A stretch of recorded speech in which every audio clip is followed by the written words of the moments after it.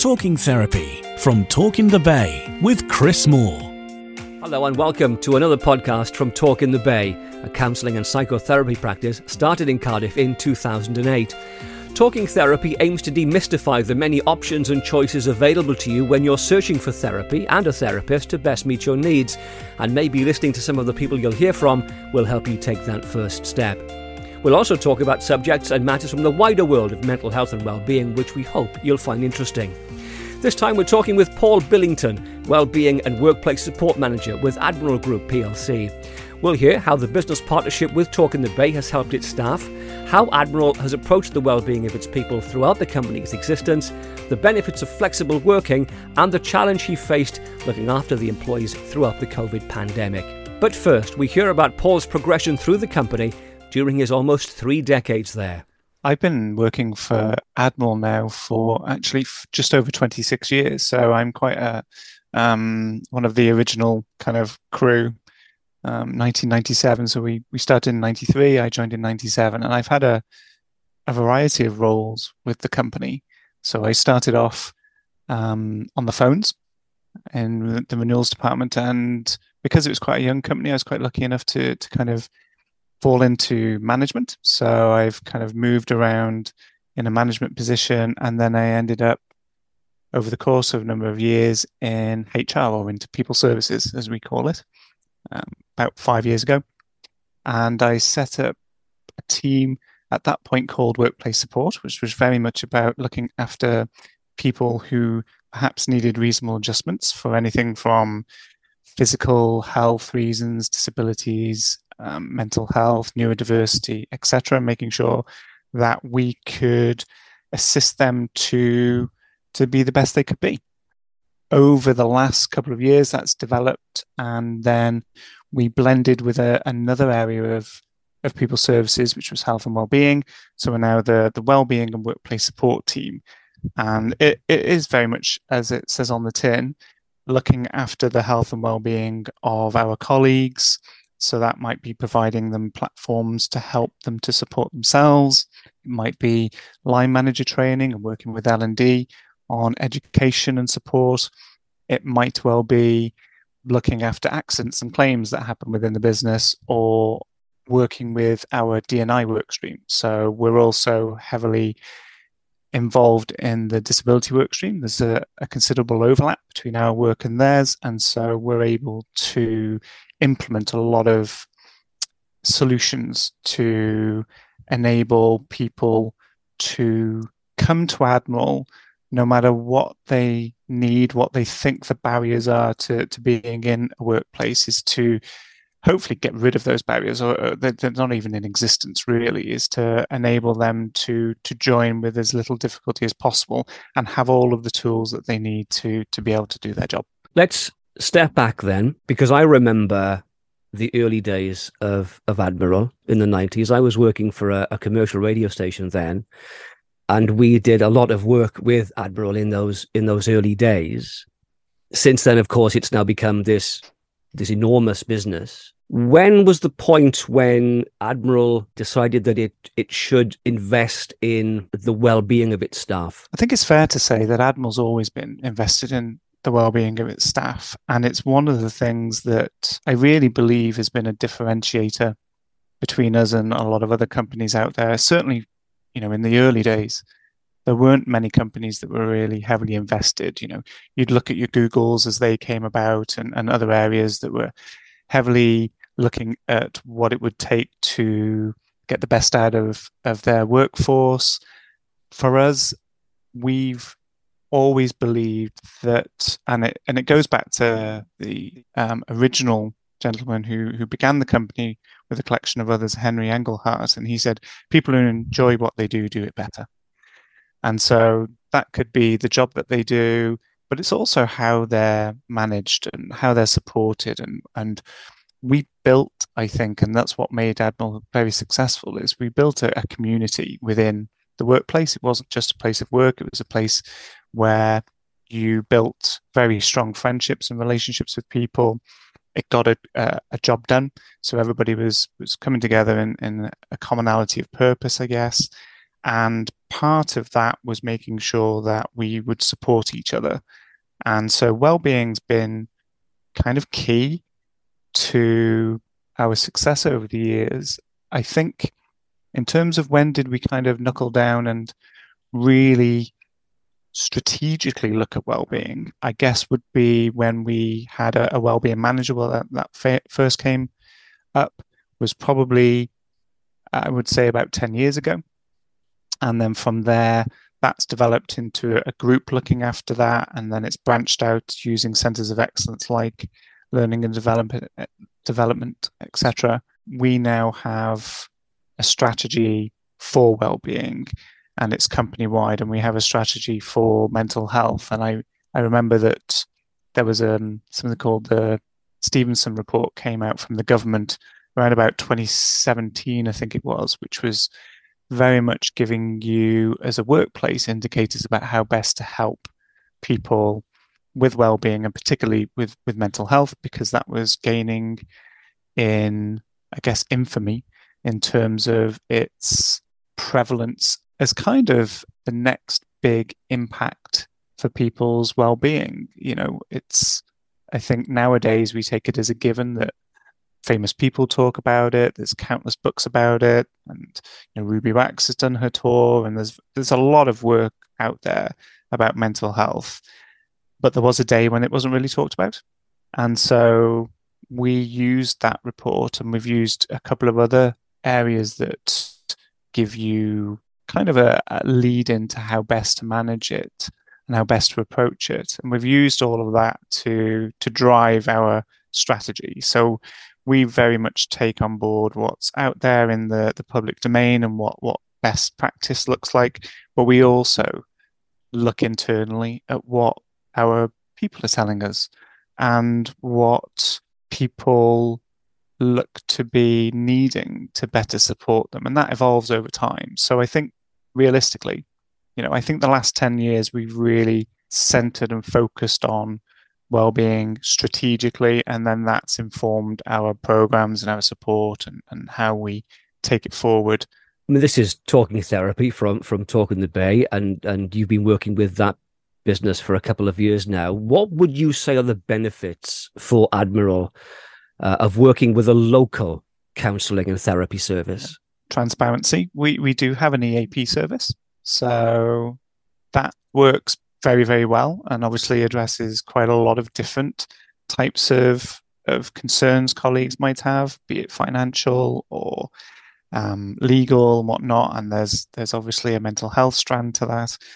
For us, though, it really came to the fact that people often need something very, very quick and easily accessible, and like to see people when they talk to them. And so the ear to listen service, which is what we started with Talking the Bay a few years back, was very much the ability to get exactly that, an ear to listen. Someone who was a therapist, was obviously skills and had the right qualifications, etc. But they were easily accessible. They were accessible in the office. You could see them on the day that they were in. It was very much a short turnaround, so you wouldn't have to necessarily wait weeks to have an appointment. You would have one very, very quickly. And the aim of it was to have a maximum of 3 sessions. So it was just an ear to listen. It was to get very, very quick guidance or support for whatever your concerns were at the time. And I think having a local service, and certainly this is obviously built over the years, is Talking the Bay have gotten to know us. They know us as a company. They understand our culture and our structure, etc. And that really, really helps them to understand what some of the workplace challenges that people might be facing are, because, let's not be coy about it. People have personal problems, relationship problems, etc., but they will have work problems. That's a natural kind of thing that comes out of being a person, generally speaking. So ultimately, having people who understand our structure as a company, what departments actually do, what people are doing day to day, what our structure is in terms of how we maintain or help to maintain people's well-being. So They are aware of the programs that we have in place and some of the offerings that we have and some of the courses that we provide for managers, etc. And they also help us to build some of that as well. So what's really, really good about having that established relationship is that it's the knowledge of who we are, it's the knowledge of how we do things. And that really, really helps to build very productive partnerships in terms of, as I say, the programs of support that we have, the ability when somebody does use the service, that the person on the other end of that call, obviously some of them are video calls now, so the other end of that call does understand Admiral, understands what the culture is, understands what kind of support that people generally get from their manager, their people manager, their line manager, or what other offerings we might have. And that gives them a really solid basis for really good conversation, I think, because the person who's reaching out doesn't necessarily have to go into immense amount of detail to bring them up to speed with what the company is like in terms of its structure and in terms of what the demands of people are with their roles, etc. And so there's almost a shorthand then, which is really effective because it's better use of the person's time and the person feels understood very quickly. And how have the staff responded to the Ear to Listen service? What kind of impact has it had? They responded incredibly well, to the point where, at one stage, it didn't really fulfill its purpose. We were oversubscribed for people who wanted to use Ear to Listen and wanted to get that very, very quick, short-term support. And so we bolstered the service, especially through the pandemic. It was integral to helping people to manage through that. We raised the profile, obviously, and we had a huge take-up in terms of people reaching out for the service. And I think the response has been really good, if only because they're dealing with, as I said, people who understand what the work that they're engaged in is. It's local, so it's people within the vicinity of where they live, almost. So you understand the culture, you understand the regionality of things, and we've had such great feedback from colleagues who've used the service because we're really, really big on understanding how are people finding it, and that goes from not just us, but Talking the Bay. Obviously, the therapists want to make sure that they're getting out of it what they hope to get out of it, and so we have a feedback form so we can understand where perhaps it isn't doing the right thing or it is doing the right thing. But on the whole, actually, the feedback has been immense. What it has helped people to do is to go on and get assistance where they think they may need it if they do need further assistance. So there's a lot of signposting can happen, our EAP service and various other supportive offerings that we have internally and externally. Because Talking the Bay are aware of what we do and how we do it, they can easily signpost to the things that will help our colleagues. And I think that's really, again, the relationship is really, really strong then. And so the feedback has been overwhelmingly positive. So it's good for the staff, but let's talk about the managers. How has it helped managers at Admiral, this personal service provided by Talking the Bay? It gives them a really strong tool to be able to know that being a manager is a difficult role. Ultimately, you're responsible not just for productivity and things like that. You're responsible for the well-being of people and then the people that you work with on your teams, etc. Knowing that there are really robust support structures out there that they can refer to when they should, and that they're not taking on too much themselves, and that there is a line in the sand and it needs to be professional assistance at this point. They know where to go. They know what the service will provide, and they know that that person is going to get the right attention at the right time. It provides them another tool in their toolkit that should anybody on their team or then they themselves need assistance and they need it fairly quickly, there are a number of sort of avenues that they can go down, and Ear to Listen is one of those. Call Talking the Bay on 029 2010 3173 or find us online on Facebook, Twitter and Instagram. In regard to the wellbeing services that are available and that are in place, what would you describe as Admiral's return on the investment that you've put into the schemes? It's interesting. So return on investment isn't always visible. You can look at return on investment as being sickness absence might reduce, and it may well have. And, that might be attributable to a number of things. That might be attributable to talk in the bay, might be attributable to ear to listen, or it might be how that person was managed, and that may have had an effect on them. The return on investment is an interesting one because sometimes it's a case of you offer something out there because it's the best thing to do. It's the right thing to do. And knowing that people are much more open to asking for assistance means that we should be able to supply the support structures that when somebody does need assistance, they get it. And ultimately, that return on investment might well be that they're in work more often than they're not, or it might be that they are much more engaged in their work, or that they have a positive outlook as regards their manager or Admiral in general. So there are a number of ways that return on investment can be measured.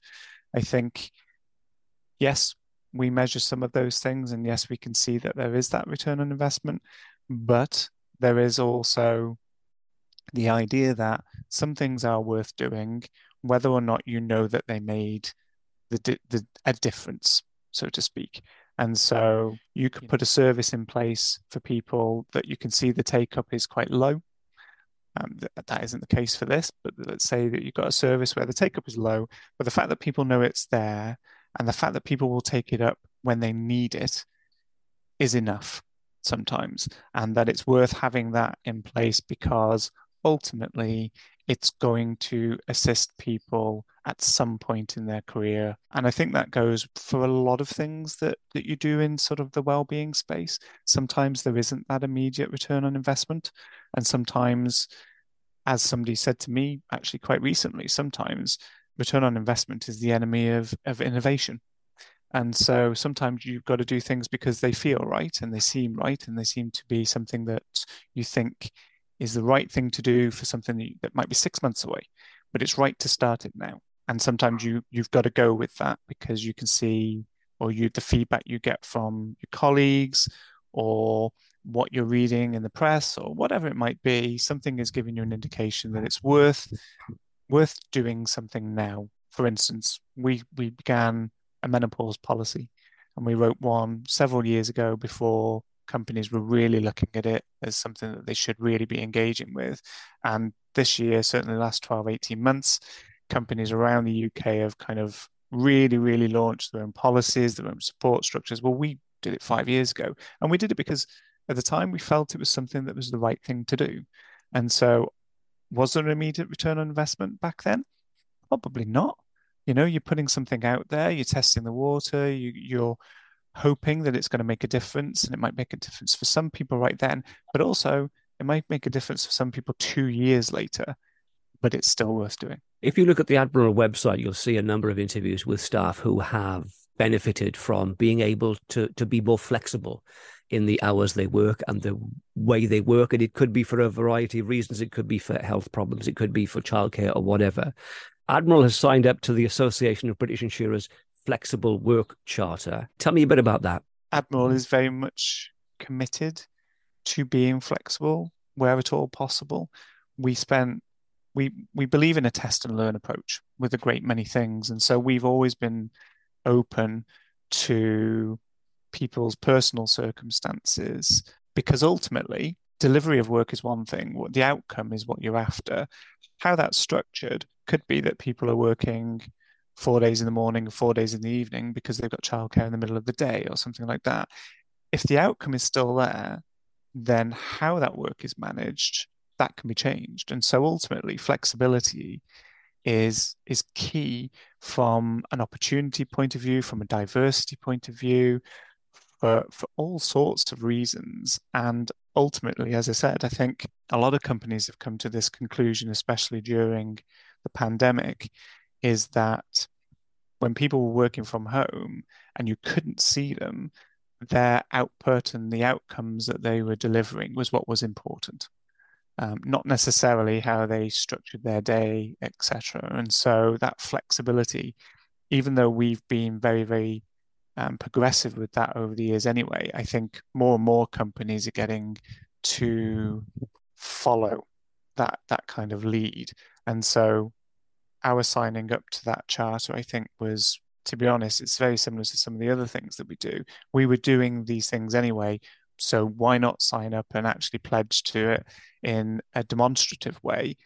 Because we were already trying things on, being flexible. We were trialing home working way before the pandemic, so we were looking at ways to realistically approach work that was maintaining that work-life balance. It was giving people what they needed, and we were getting what we needed. And so ultimately, that's the best outcome for everybody. The COVID shadow is still enormous. I mean, you can't get away from talking about it. It's affected every business across the world almost. And even though we are now, just over 3 years on from the first lockdown, how did the pandemic affect Admiral in terms of the way you managed your people's well-being, given that, as you've mentioned, probably a large majority, if not at the beginning, all of them were working from home? We were lucky that we had spent a lot of time and effort pre-COVID on well-being, what it meant to us in a strategic way, what it meant to us in a practical way, in terms of what we were delivering. We just doubled down on some of the things that we already had in place. So, for instance, we had EAP and ATLAS and things like that. We opened that up to not just members of staff, but their dependents.